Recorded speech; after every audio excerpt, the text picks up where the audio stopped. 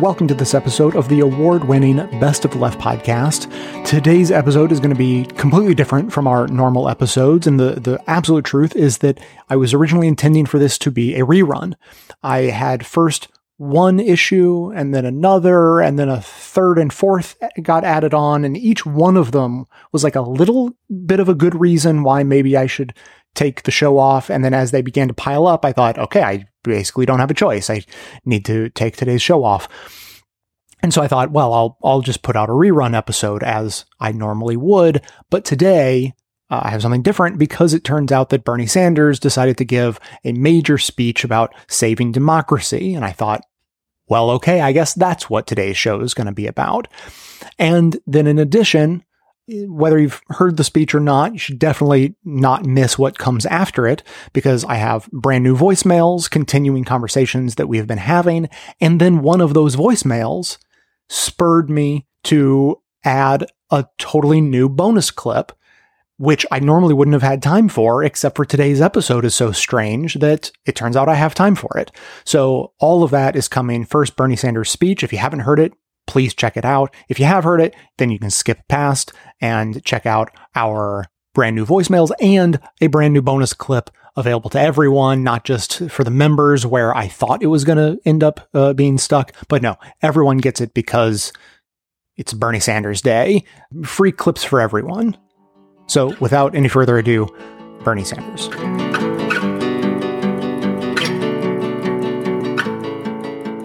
Let me thank all of you for being here this afternoon.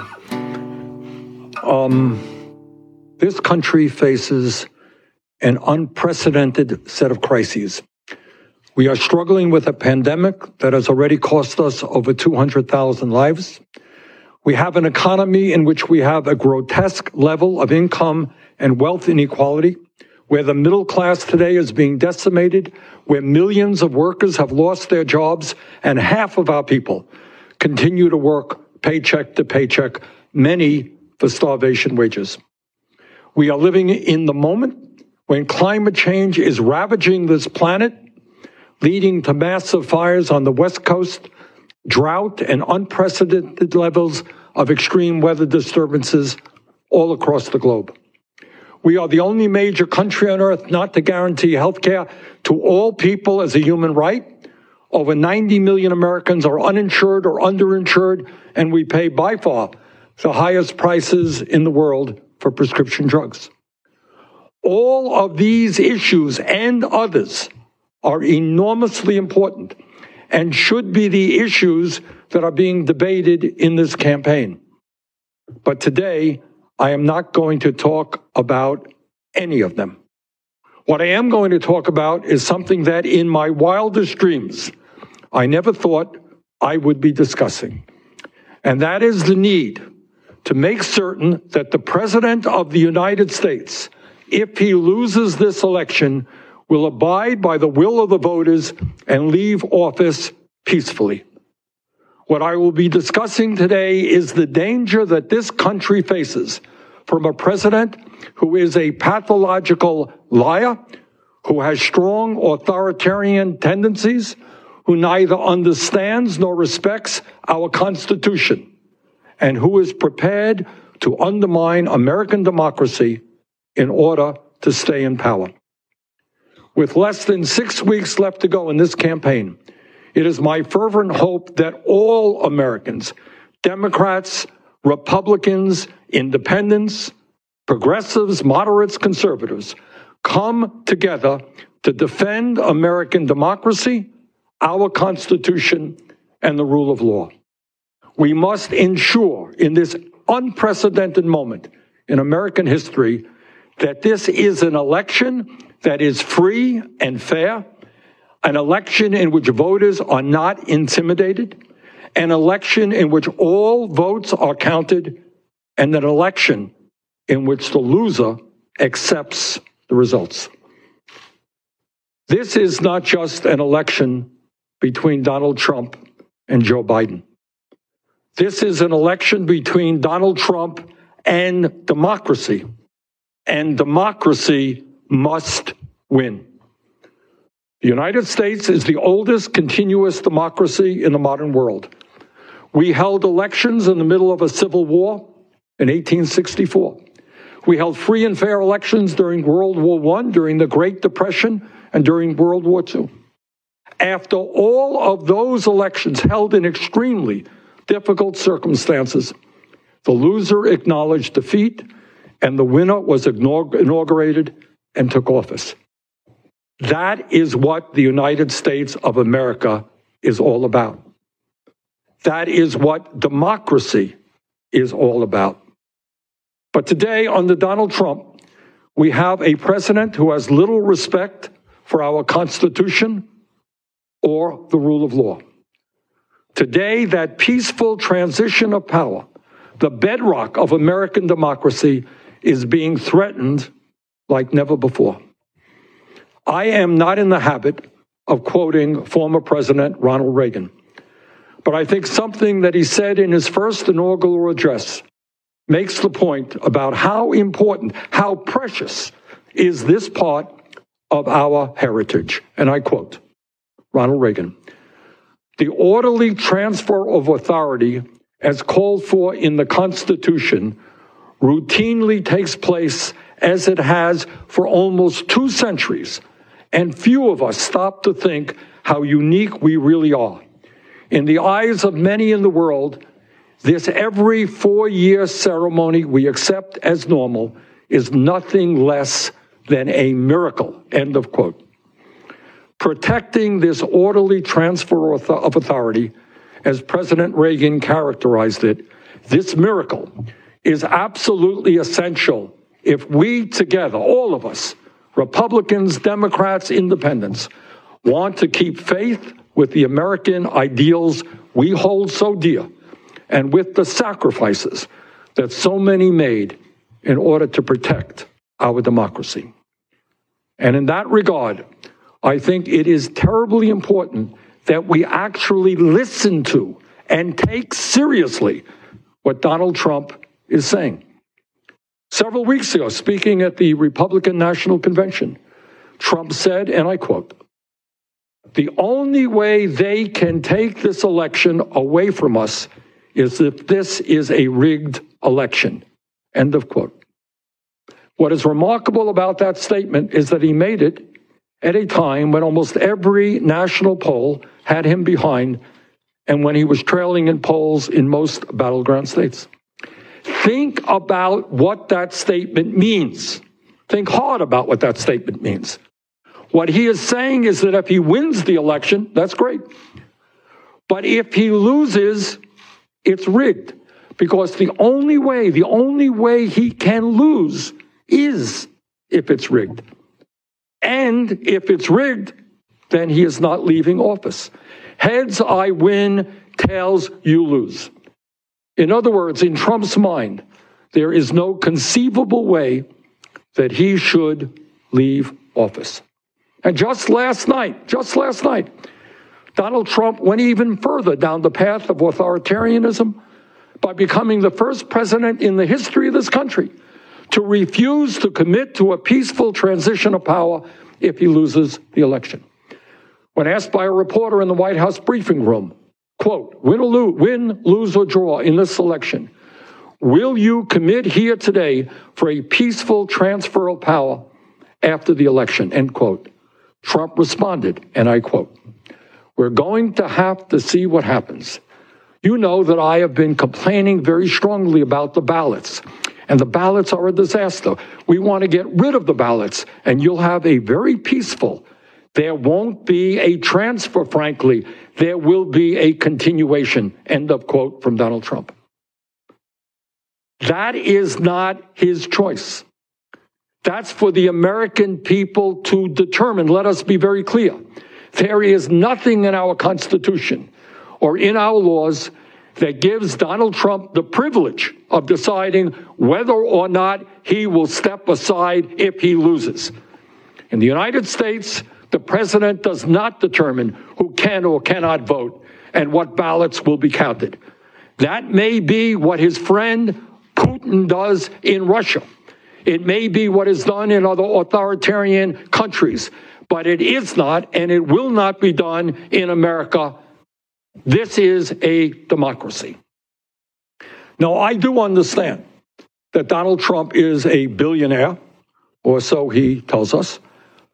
I do understand that he was born to a very wealthy family, and from his earliest days was able to get anything he wanted because his family was rich and his family was powerful. I do understand that when you're rich and you're powerful, you don't have to pay taxes like ordinary people, and that it's easy for you to avoid the military draft. I do understand that when you're rich and you're powerful, you can buy politicians and get hundreds of millions of dollars in corporate welfare for your real estate empire. But this I also understand. No matter how rich or powerful you may be, no matter how arrogant and narcissistic you may be, no matter how much you think you can get anything you want, let me make this clear to Donald Trump. Too many people have fought and died to defend American democracy, and you are not going to destroy it. The American people will not allow that to happen. Despite all of the evidence, Trump continues to be obsessed with the belief that there is massive voter fraud in this country. In 2017, after he won the presidency, Trump insisted that he would have won the popular vote, which he lost by 3 million votes, if, quote, millions of illegal votes had not been cast, end quote. There is absolutely no evidence of that being true. In fact, it is totally preposterous to believe that millions of votes or any significant number of votes at all were cast illegally. This is an assertion supported by no one, not Democratic officials, not Republican officials, no one. And yet that is what Trump said after he won. There have been numerous studies done on the issue of voter fraud in our country. They have all concluded essentially in the same way. Voter fraud in the United States of America is extremely rare. A study by Dartmouth University found no evidence of widespread voter fraud in the 2016 election. An article in the New York Times from December 2016 stated, and I quote, "In an election in which more than 137 million Americans cast ballots, election and law enforcement officials in 26 states and the District of Columbia, Democratic-leaning, Republican-leaning, and in between, said that so far they knew of no credible allegations of fraudulent voting. Officials in another 8 states said they knew of only one allegation. In Georgia, where more than 4 million people cast ballots, officials said they had opened inquiries in 25 cases into, quote, suspicious voting or election-related activity." End of quote. But inquiries to all 50 states, every one but Kansas responded, found no states that reported indications of widespread fraud. End of quote, New York Times. A report by the Brennan Center for Justice reviewed elections that had been meticulously studied for voter fraud and found incident rates between 0.0003% and 0.0025%. The report concluded that it is more likely that an American, quote, will be struck by lightning than that he will impersonate another voter at the polls, end quote. Even the conservative Heritage Foundation, which maintains a database on election fraud, could only find 143 criminal convictions of mail-in voter fraud out of 250 million mail-in votes cast over the past 20 years, a rate of 0.00006%.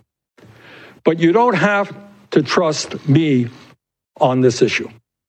Benjamin Ginsburg, one of the leading Republican experts on election, a man who served as national counsel to the Bush-Cheney presidential campaign, a man who played a major role for the Republican Party in the 2000 Florida recount, and who co-chaired the bipartisan 2013 Presidential Commission on Election Administration, recently wrote in the Washington Post, and I quote, "The truth is that after decades of looking for illegal voting, there is no proof of widespread fraud. At most, there are isolated incidents by both Democrats and Republicans. Elections are not rigged," end of quote. Let me repeat from one of the Republican Party's leading experts on elections, quote, "The truth is that after decades of looking for illegal voting, there's no proof of widespread fraud. At most, there are isolated incidents by both Democrats and Republicans. Elections are not rigged." And even if the statement of Mr. Ginsburg is not good enough for you, here is what the Trump administration's own Voting Integrity Commission reported. According to an analysis of administration documents by the Associated Press, Trump's commission uncovered, quote, "no evidence to support claims of widespread voter fraud," end quote. And they disbanded in 2018. Even Republican Senate Majority Leader Mitch McConnell tamped down concerns about mail-in ballots last month, saying, and I quote, "many parts of our country vote by mail. Oregon, Washington, and Colorado have voted by mail for years," end of quote. And yet, we have a president today who calls mail-in ballots a hoax and a scam. Trump's strategy to delegitimize this election and to stay in office if he loses is not complicated. Finding himself behind in many polls, he is attempting massive voter suppression. He and his Republican colleagues are doing everything they can to make it harder and harder for people to vote. In addition, he is sowing the seeds of chaos, confusion, and conspiracy theories by casting doubt on the integrity of this election, and if he loses, justifying why he should remain in office. In an interview with Chris Wallace on Fox News, Trump refused to say that he would leave office if he lost. Asked to give a direct answer on whether he would accept the election results, Trump refused. He said, quote, "I have to see. No, I'm not going to just say yes. I'm not going to say no. And I didn't last time either," end of quote. That's pretty much what he said yesterday. In the middle of a pandemic, Donald Trump made clear that he wants to defund the Postal Service in order to limit the use of mail-in ballots. In an interview on August 13th, discussing a possible deal for a relief package that would have funded the United States Postal Service, Trump let the cat out of the bag by admitting that, quote, "if we don't make a deal, that means they don't get the money. That means they can't have universal mail-in voting. They just can't have it," end of quote. In other words, what Donald Trump is saying to tens of millions of Americans is that at a time when over 200,000 of our people have already died from the coronavirus, you have a choice. You can either risk your health or even your life by walking into a voting booth, or you can't vote. How outrageous, how disgraceful is that? Amazingly, at the very same time, Trump is making completely baseless allegations about voter fraud. Last month, he urged the supporters in North Carolina to try voting twice, which, among other things, is a felony. In order to advance his plan for mass voter suppression, the Trump campaign filed a lawsuit in Nevada, which fortunately was dismissed, challenging the state's mail-in voting laws. In July, Trump used false claims of voter fraud to propose delaying this year's election, which he obviously does not have the power to do. This was so outrageous that Stephen Calabrese, the co-founder of the Conservative Federalist Society, wrote that it was, quote, "grounds for the president's immediate impeachment, again by the House of Representatives, and his removal from office by the Senate," end of quote. Last week, Trump told his supporters at a rally in Nevada that he, quote, "was entitled," end quote, to serve a third term, which is obviously a violation of the Constitution's 22nd Amendment. On Saturday, Trump suggested to his supporters in North Carolina that he might sign an executive order to prevent Joe Biden from becoming president. Trump has also urged his supporters to become, quote, poll watchers. But what he is really saying is that he wants his supporters, some of whom are members of armed militias, to intimidate voters. And we're already seeing this in Virginia, where early voters were confronted by Trump's supporters, and election officials in Fairfax County said that some voters and polling staff felt intimidated. On and on and on it goes. Every day, over and over again, Trump is making it harder for the American people to participate in the political process and is attempting to delegitimize the outcome of this election so that if he loses, he can remain in office. The concerns that I am raising today are not just mine alone, and are not just concerns shared by progressives or Democrats. Miles Taylor, a lifelong Republican who previously served as chief of staff inside the Trump administration's Department of Homeland Security, warned that there is nothing that Trump will not do or say to defeat Biden. And this is what he said, and I quote, "Put nothing past Donald Trump," Taylor told the AP. "He will do anything to win. If that means climbing over other people, climbing over his own people, or climbing over U.S. law, he will do it. People are right to be concerned," end of quote. Well, I agree with Mr. Taylor. I am concerned, and I am very concerned. Last week, my former Senate colleague, Dan Coats, Trump's own former director of national intelligence, published a piece in the New York Times calling for a high-level, bipartisan and nonpartisan commission to oversee the election to reassure all Americans that it has been carried out fairly. Coates wrote, and I quote, "The most urgent task American leaders face is to ensure that the election results are accepted as legitimate. Electoral legitimacy is the essential linchpin of our entire political culture. We should see the challenge clearly in advance and take immediate action to respond." End of quote. That's Dan Coats, former intelligence director of Donald Trump. I couldn't agree more. I strongly second Director Coates' call for this election commission. Last week as well, Democratic Minority Leader Chuck Schumer and I sent a letter to Senator McConnell urging him to hold hearings on the issue of election and post-election security. Senator Schumer and I stated, quote, "We would like to hear from the most knowledgeable people in the country as to how we can do everything possible to make sure that the election and the period afterward is secure and peaceful." End of quote. Majority Leader McConnell, please respond to that letter. Please establish that bipartisan committee. And today I call on every elected official in America, whether they be Republican, Democrat, or Independent, to vigorously oppose voter suppression and voter intimidation, to make sure that every vote is counted and that no one is declared the winner until those votes are counted.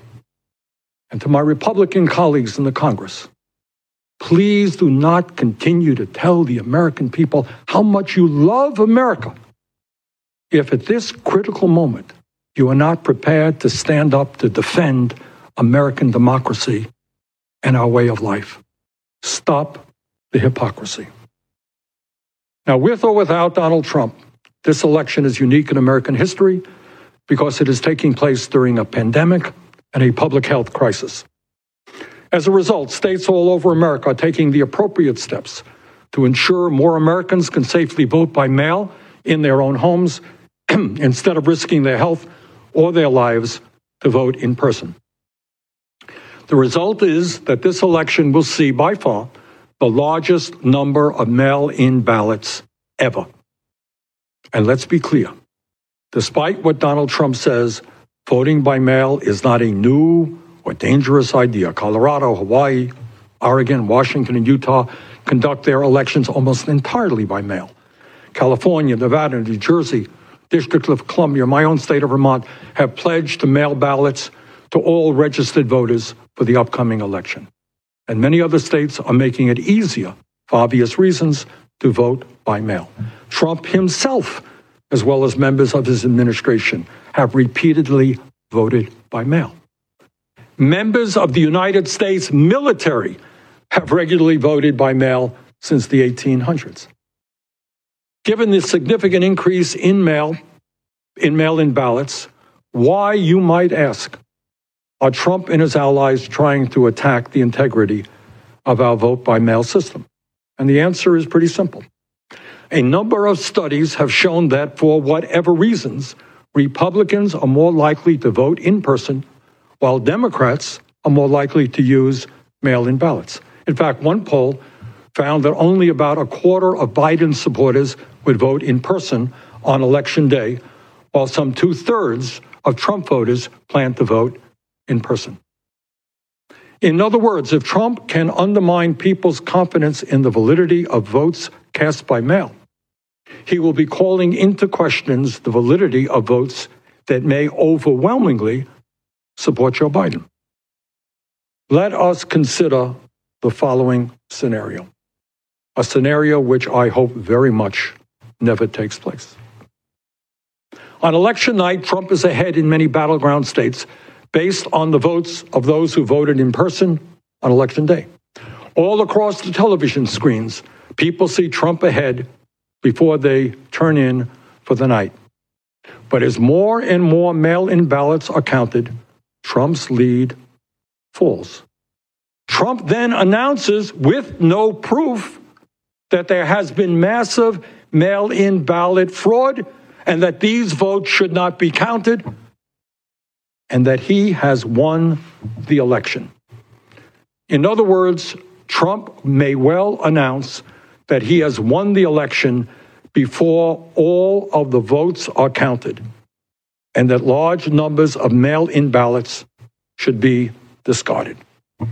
Furthermore, in states where Republicans control the legislature, it is possible that the election results will be ignored because of false accusations of voter fraud, and that the legislature itself will use its power to appoint electors pledged to vote for Trump, overriding the will of the people. And in the midst of all of this, with the death of Justice Ginsburg, Trump is attempting to push through a Supreme Court justice who may very well cast a vote in a case that will determine the outcome of this election.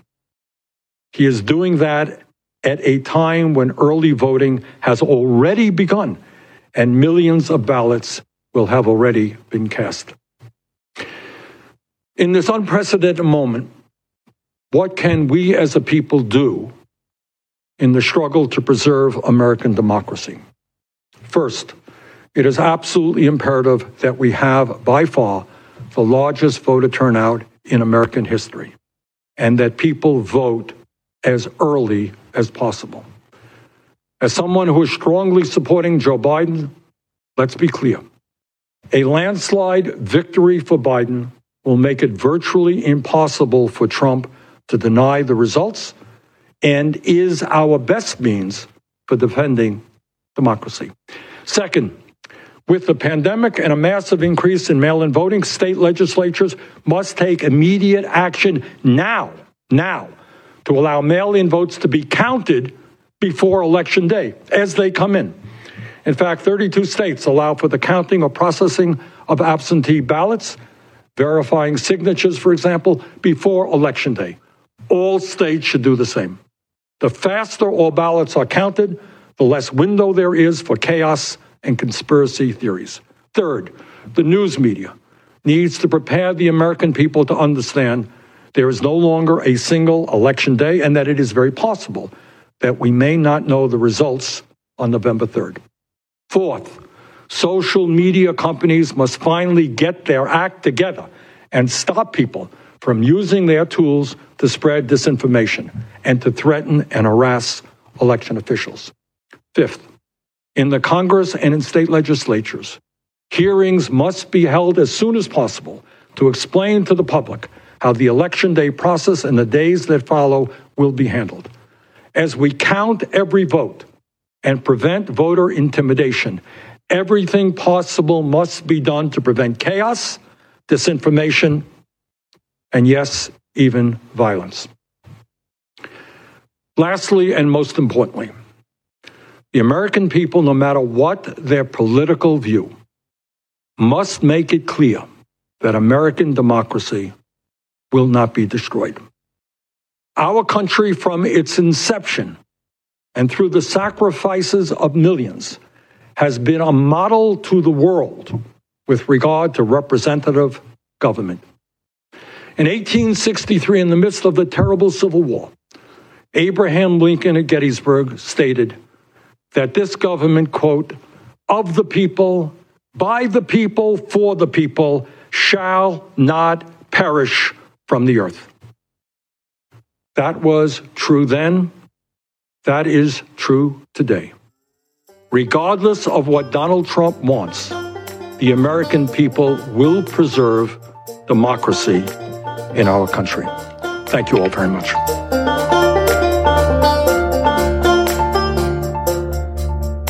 Thus ends the Bernie Sanders segment of today's episode. And now, as promised, I have one regular voicemail for you. And as promised, I have an announcement about the audio voiced versions of messages that people have written into me. I announced those in the previous episode and I called them e-voicemails. It's a portmanteau of email and voicemail. And I didn't even like it as I said it. It was just the first idea I came up with. So we were, kicking around other ideas. Amanda came up with one that I really liked, just switched it around. Instead of e-voicemail, she went with voice email. But then when you say it fast, it's voice email. So it's like mail, but voicey. And so I liked that for a few hours. And then I think came to me in the shower or something. And I have settled on voiced mails. So we have our voicemails and our voiced mails with a D in the middle. And if you're interested, in addition to just sending me an email and me being able to convert it, you can now go to bestoftheleft.com/voiced mails and hear the voices that I have available. So you can tell me which voice would you like me to apply to your email. So anyway, first a voicemail, and then I have our first voluntary voiced mail for you.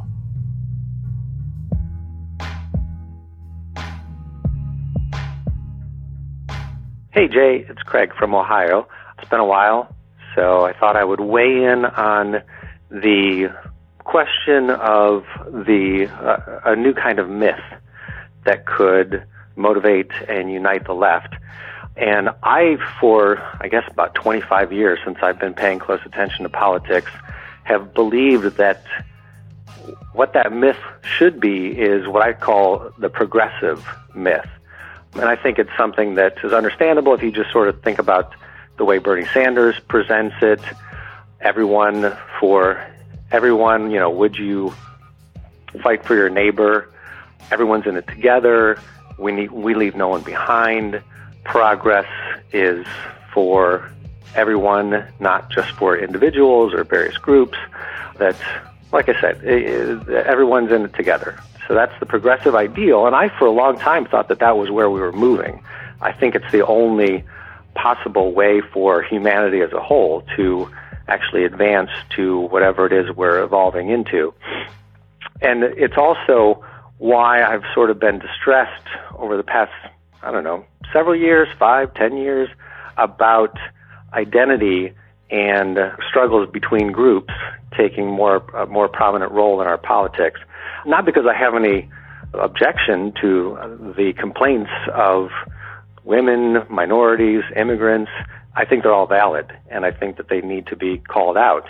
But the problem is, it seems to divide us into factions, which is against the progressive myth as I conceive of it.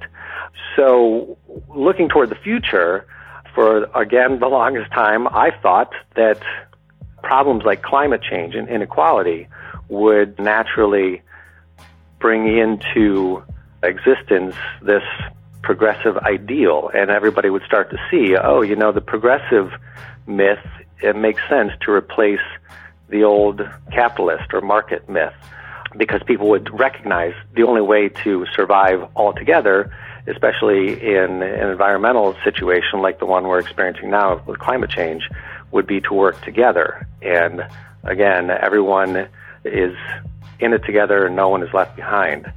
But lately, I guess since about 2016, that was a real wake-up year for me with the election and everything that occurred. And I've gotten the sense that a lot of progressives or people on the left, or however they identify themselves, socialists, whatever, have adopted this kind of skepticism that nothing matters, it's never going to happen, we're always going to lose. The progressive ideals of everyone's in it together is pie in the sky, fantasy.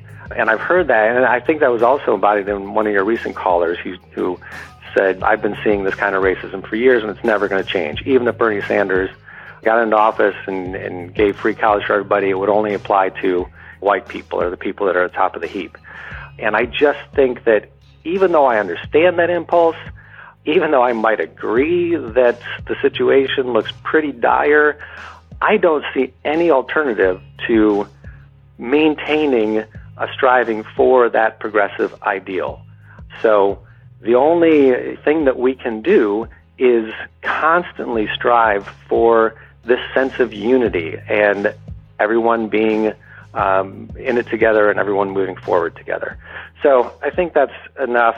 I'm going to now go and call my senators once again to leave a message, because they never answer their phones anymore, about what they should do to block McConnell's attempt to install right-wing Supreme Court justice. That's the kind of example of what I mean we should all be doing, and not lose sight of the fact that it helps, even though we may despair that ultimately we will win in the long run. Hope that helps. Talk to you later. Bye.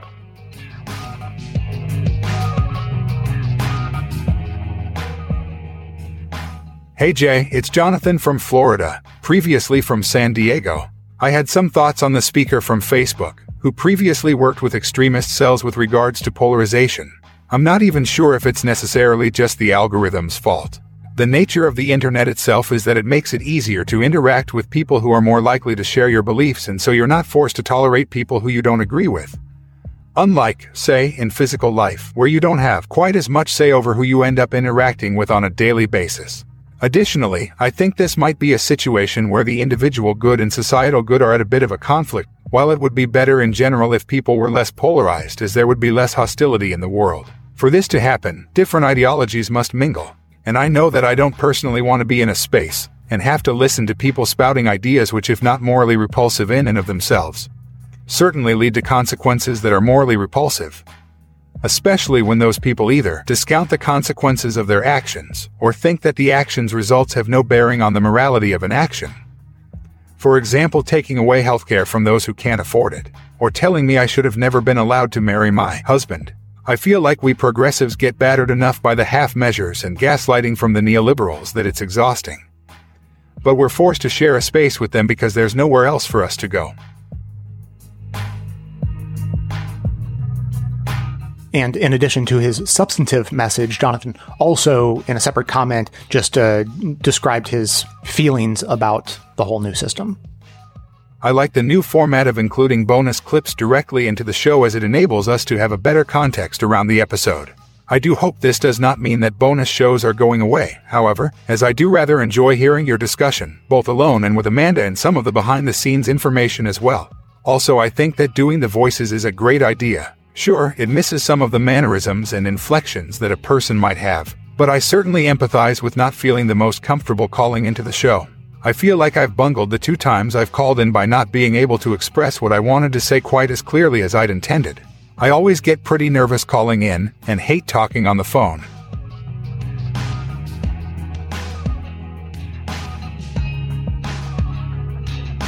So 2 quick comments in response to Jonathan's message. The first is not to worry for members. I am not doing away with the more conversational aspects of bonus episodes. Those are just going to come out as separate bonus episodes, whereas the clips, I think it makes more sense for exactly the reason Jonathan pointed out, that it just makes more sense to be as part of the topical full episode.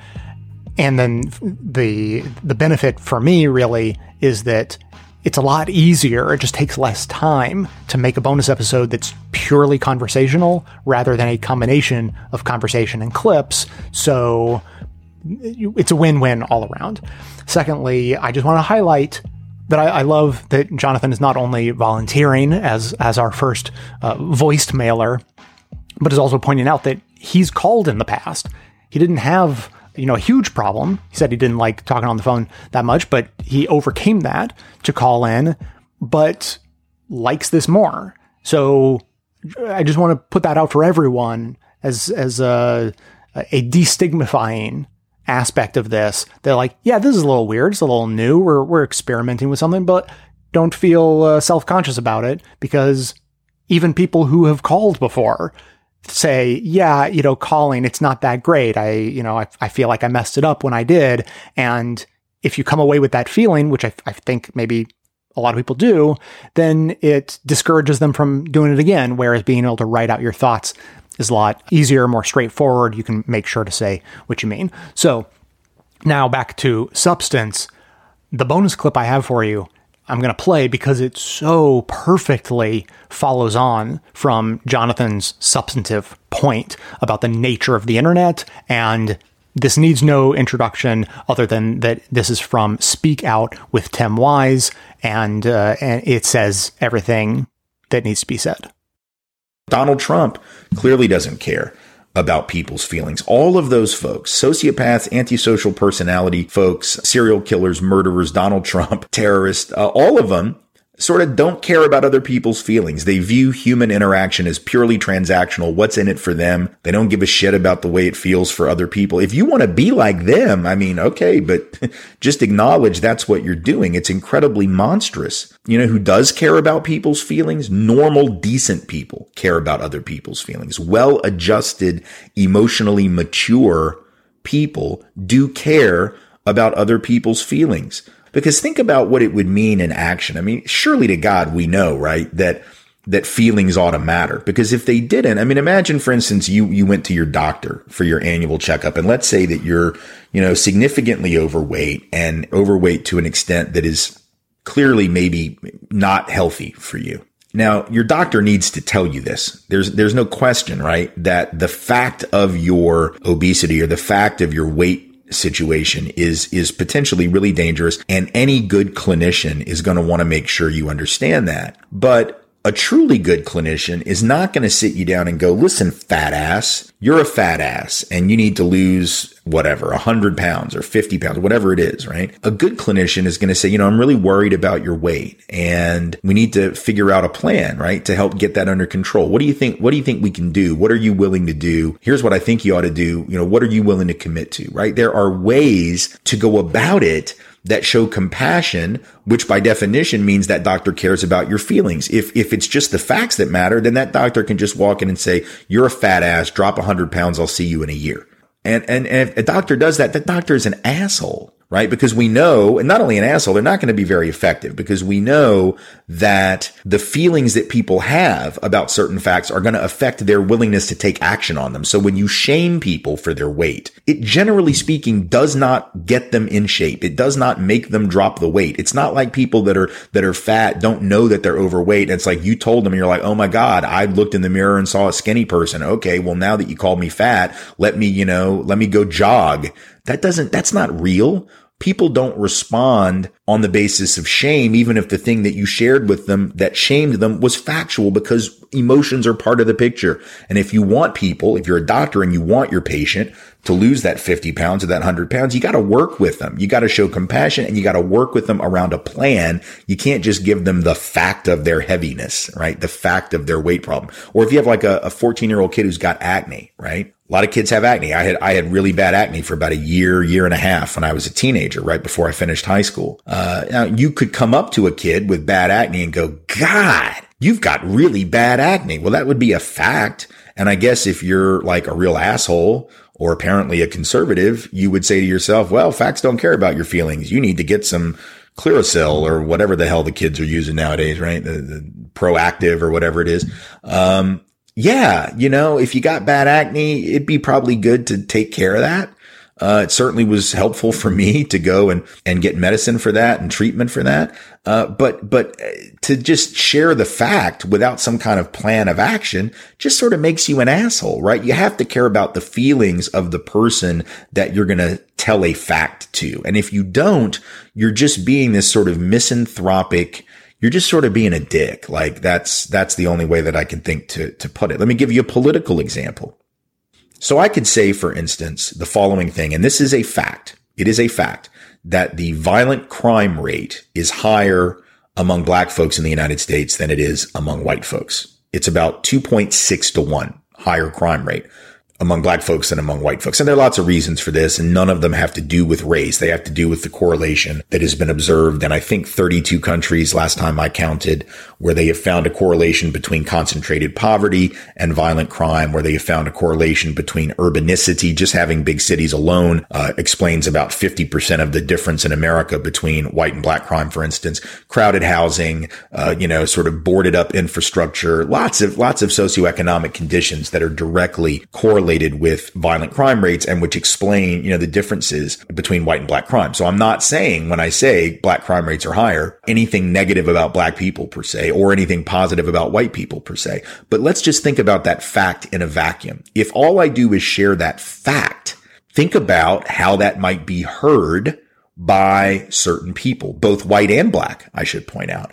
Does it matter how I say it? Because see, I think it does, because black folks understandably are wary of people criticizing their communities, especially white folks making comments that could be seen as critical about their communities. And why? Because history is a thing that has happened, right? And so black folks, when they hear that fact thrown around, if I'm black, I can't take for granted that you are operating in good faith when you share that fact. I can't assume that you're sharing that fact for some neutral academic purpose, or that you're sharing that fact for some salutary beneficial purpose. I have to assume there's a chance that you could be sharing that fact to demean my people and my community, or to justify the mistreatment of people in my community, because it could be used for that purpose, right? And so if I hear a white person say that, for instance, could be on the internet or could be, in a classroom, I have every right to feel some kind of way about that, because my life is at stake, or the lives of other people in my community might be at stake. So to say that you don't care about how I feel about the articulation of that fact is to say that you don't care about me. And once again, that makes you an asshole. So think about that statement that the violent crime rate is higher in black communities than white communities. A criminologist might note that, and they might offer it in a particular context. I just said it because it's a fact, but I'm offering a very particular context and background information to explain the fact so that you know what my intentionality is. A criminologist might offer it. A policymaker might offer it as a way to say, therefore we need to have targeted jobs programs, educational and or mentoring programs in urban areas so as to deal with that problem. Or we need to do greater lead abatement, because we know one of the highly correlated factors with criminal offending is lead poisoning. And we know that lead poisoning far more common in urban areas, low-income urban areas, both because of lead paint that is still in many buildings in such places, but also because of the sedimentation of lead from old leaded gasoline. Even though leaded gasoline has been out of commission since the early 70s, some of the lead particles from when lead was in gasoline settled in the soil in the 1960s and 1970s and continued to affect criminal offending rates and cognitive development educational attainment rates well into the mid-1990s, which, by the way, is when the crime spike really happened, was in the late 70s and throughout the 80s into the early 90s. So there's been some research which has found that crime spike was tied to lead poisoning. And one of the reasons that we've seen crime decline by about 50% in black communities since the early 90s is because that lead has finally begun to dissipate, right? Which is obviously good news. But what does that show you, right? It shows you that the context within which I'm offering the fact very definitely matters. A criminologist might say it for academic reasons. A policymaker might say it for reasons of coming up with good anti-crime policy, but a Nazi might also say it for very different reasons, right? A racist of some type might say it to justify racial profiling, to justify mass incarceration, to justify white people being afraid of black people, to justify the creation of so-called white ethno-states and the exclusion of black people entirely, to justify segregation. So the same fact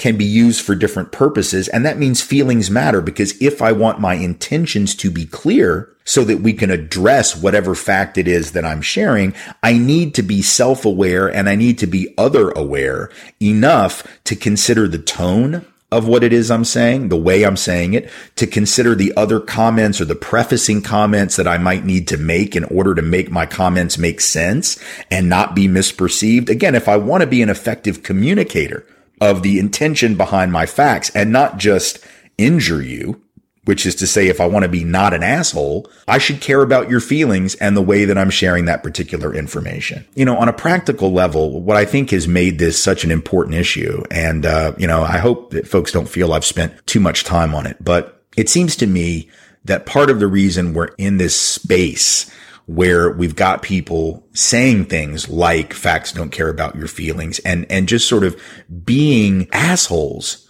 without regard for other people's emotional response, or demanding the right to be assholes, even within this whole political correctness debate, this idea that, I've got a right to say whatever it is I want. And if you don't like it or if you're offended by it, too bad. It's like, yeah, okay, that's an interesting rights conversation to have. That's an interesting conversation about your liberties, I suppose. We can have that discussion. But what does it say that you feel the need to say certain things? Just because you have the right to do something doesn't mean that it's okay to do it, right? And if you do it, it sort of makes you an asshole. And it's almost as if what the right is saying is, no, my right to offend you is paramount. And if you get offended, you're clearly weak.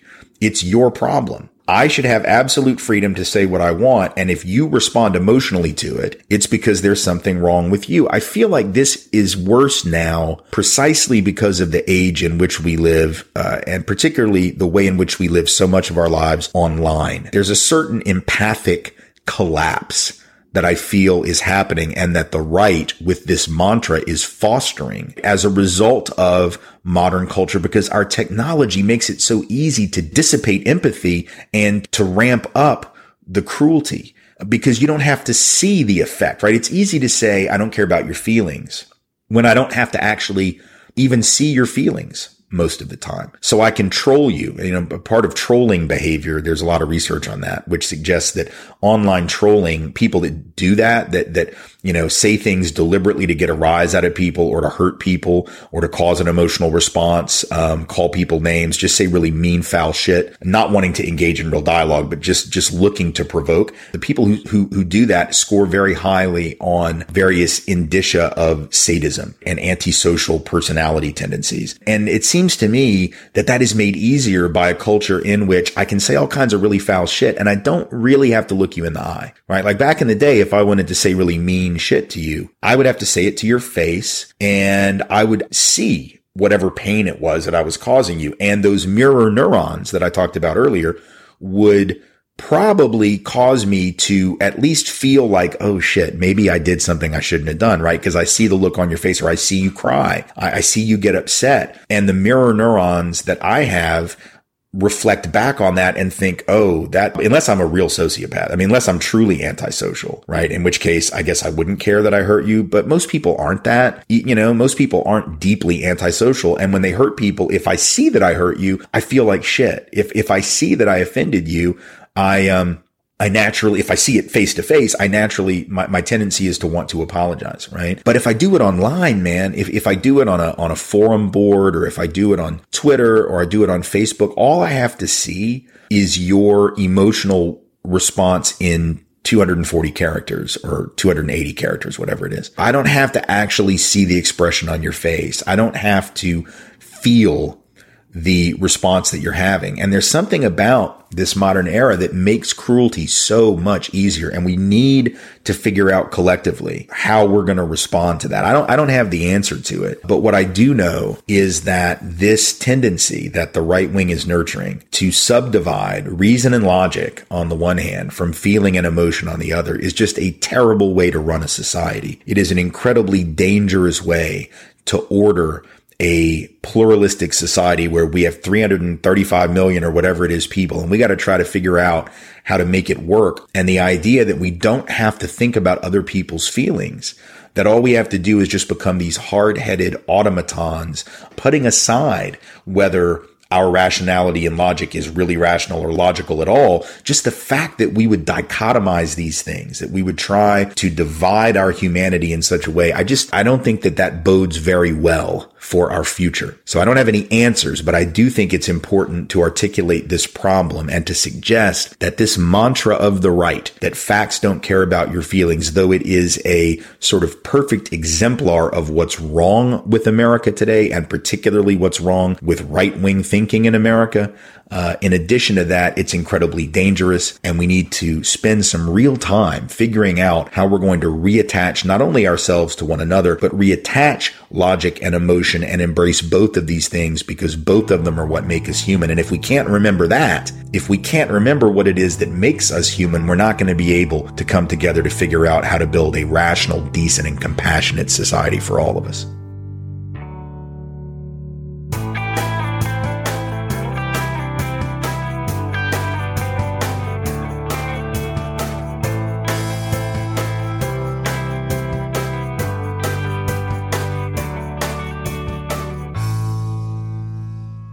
And with that, we will wrap up today's odd episode.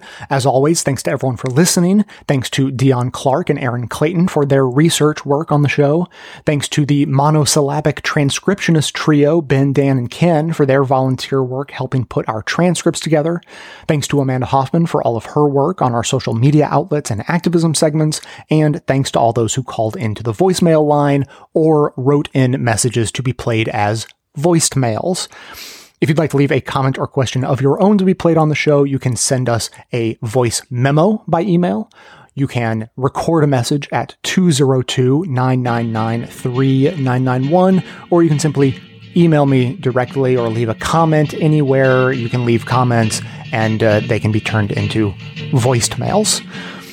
Thanks, of course, to those who support the show by becoming a member or purchasing gift memberships at bestoftheleft.com/support. That is absolutely how the program survives. Of course, everyone can support the show just by telling everyone you know about it and leaving us glowing reviews on Apple Podcasts and Facebook to help others find the show. For details on the show itself, including links to all of the sources and music used in this and every episode, all that information can always be found in the show notes on the blog and likely right on the device you're using to listen. So, coming to you from far outside the conventional wisdom of Washington, D.C., my name is Jay, and this has been the Best of the Left podcast, coming to you twice weekly, thanks entirely to the members and donors to the show from bestoftheleft.com.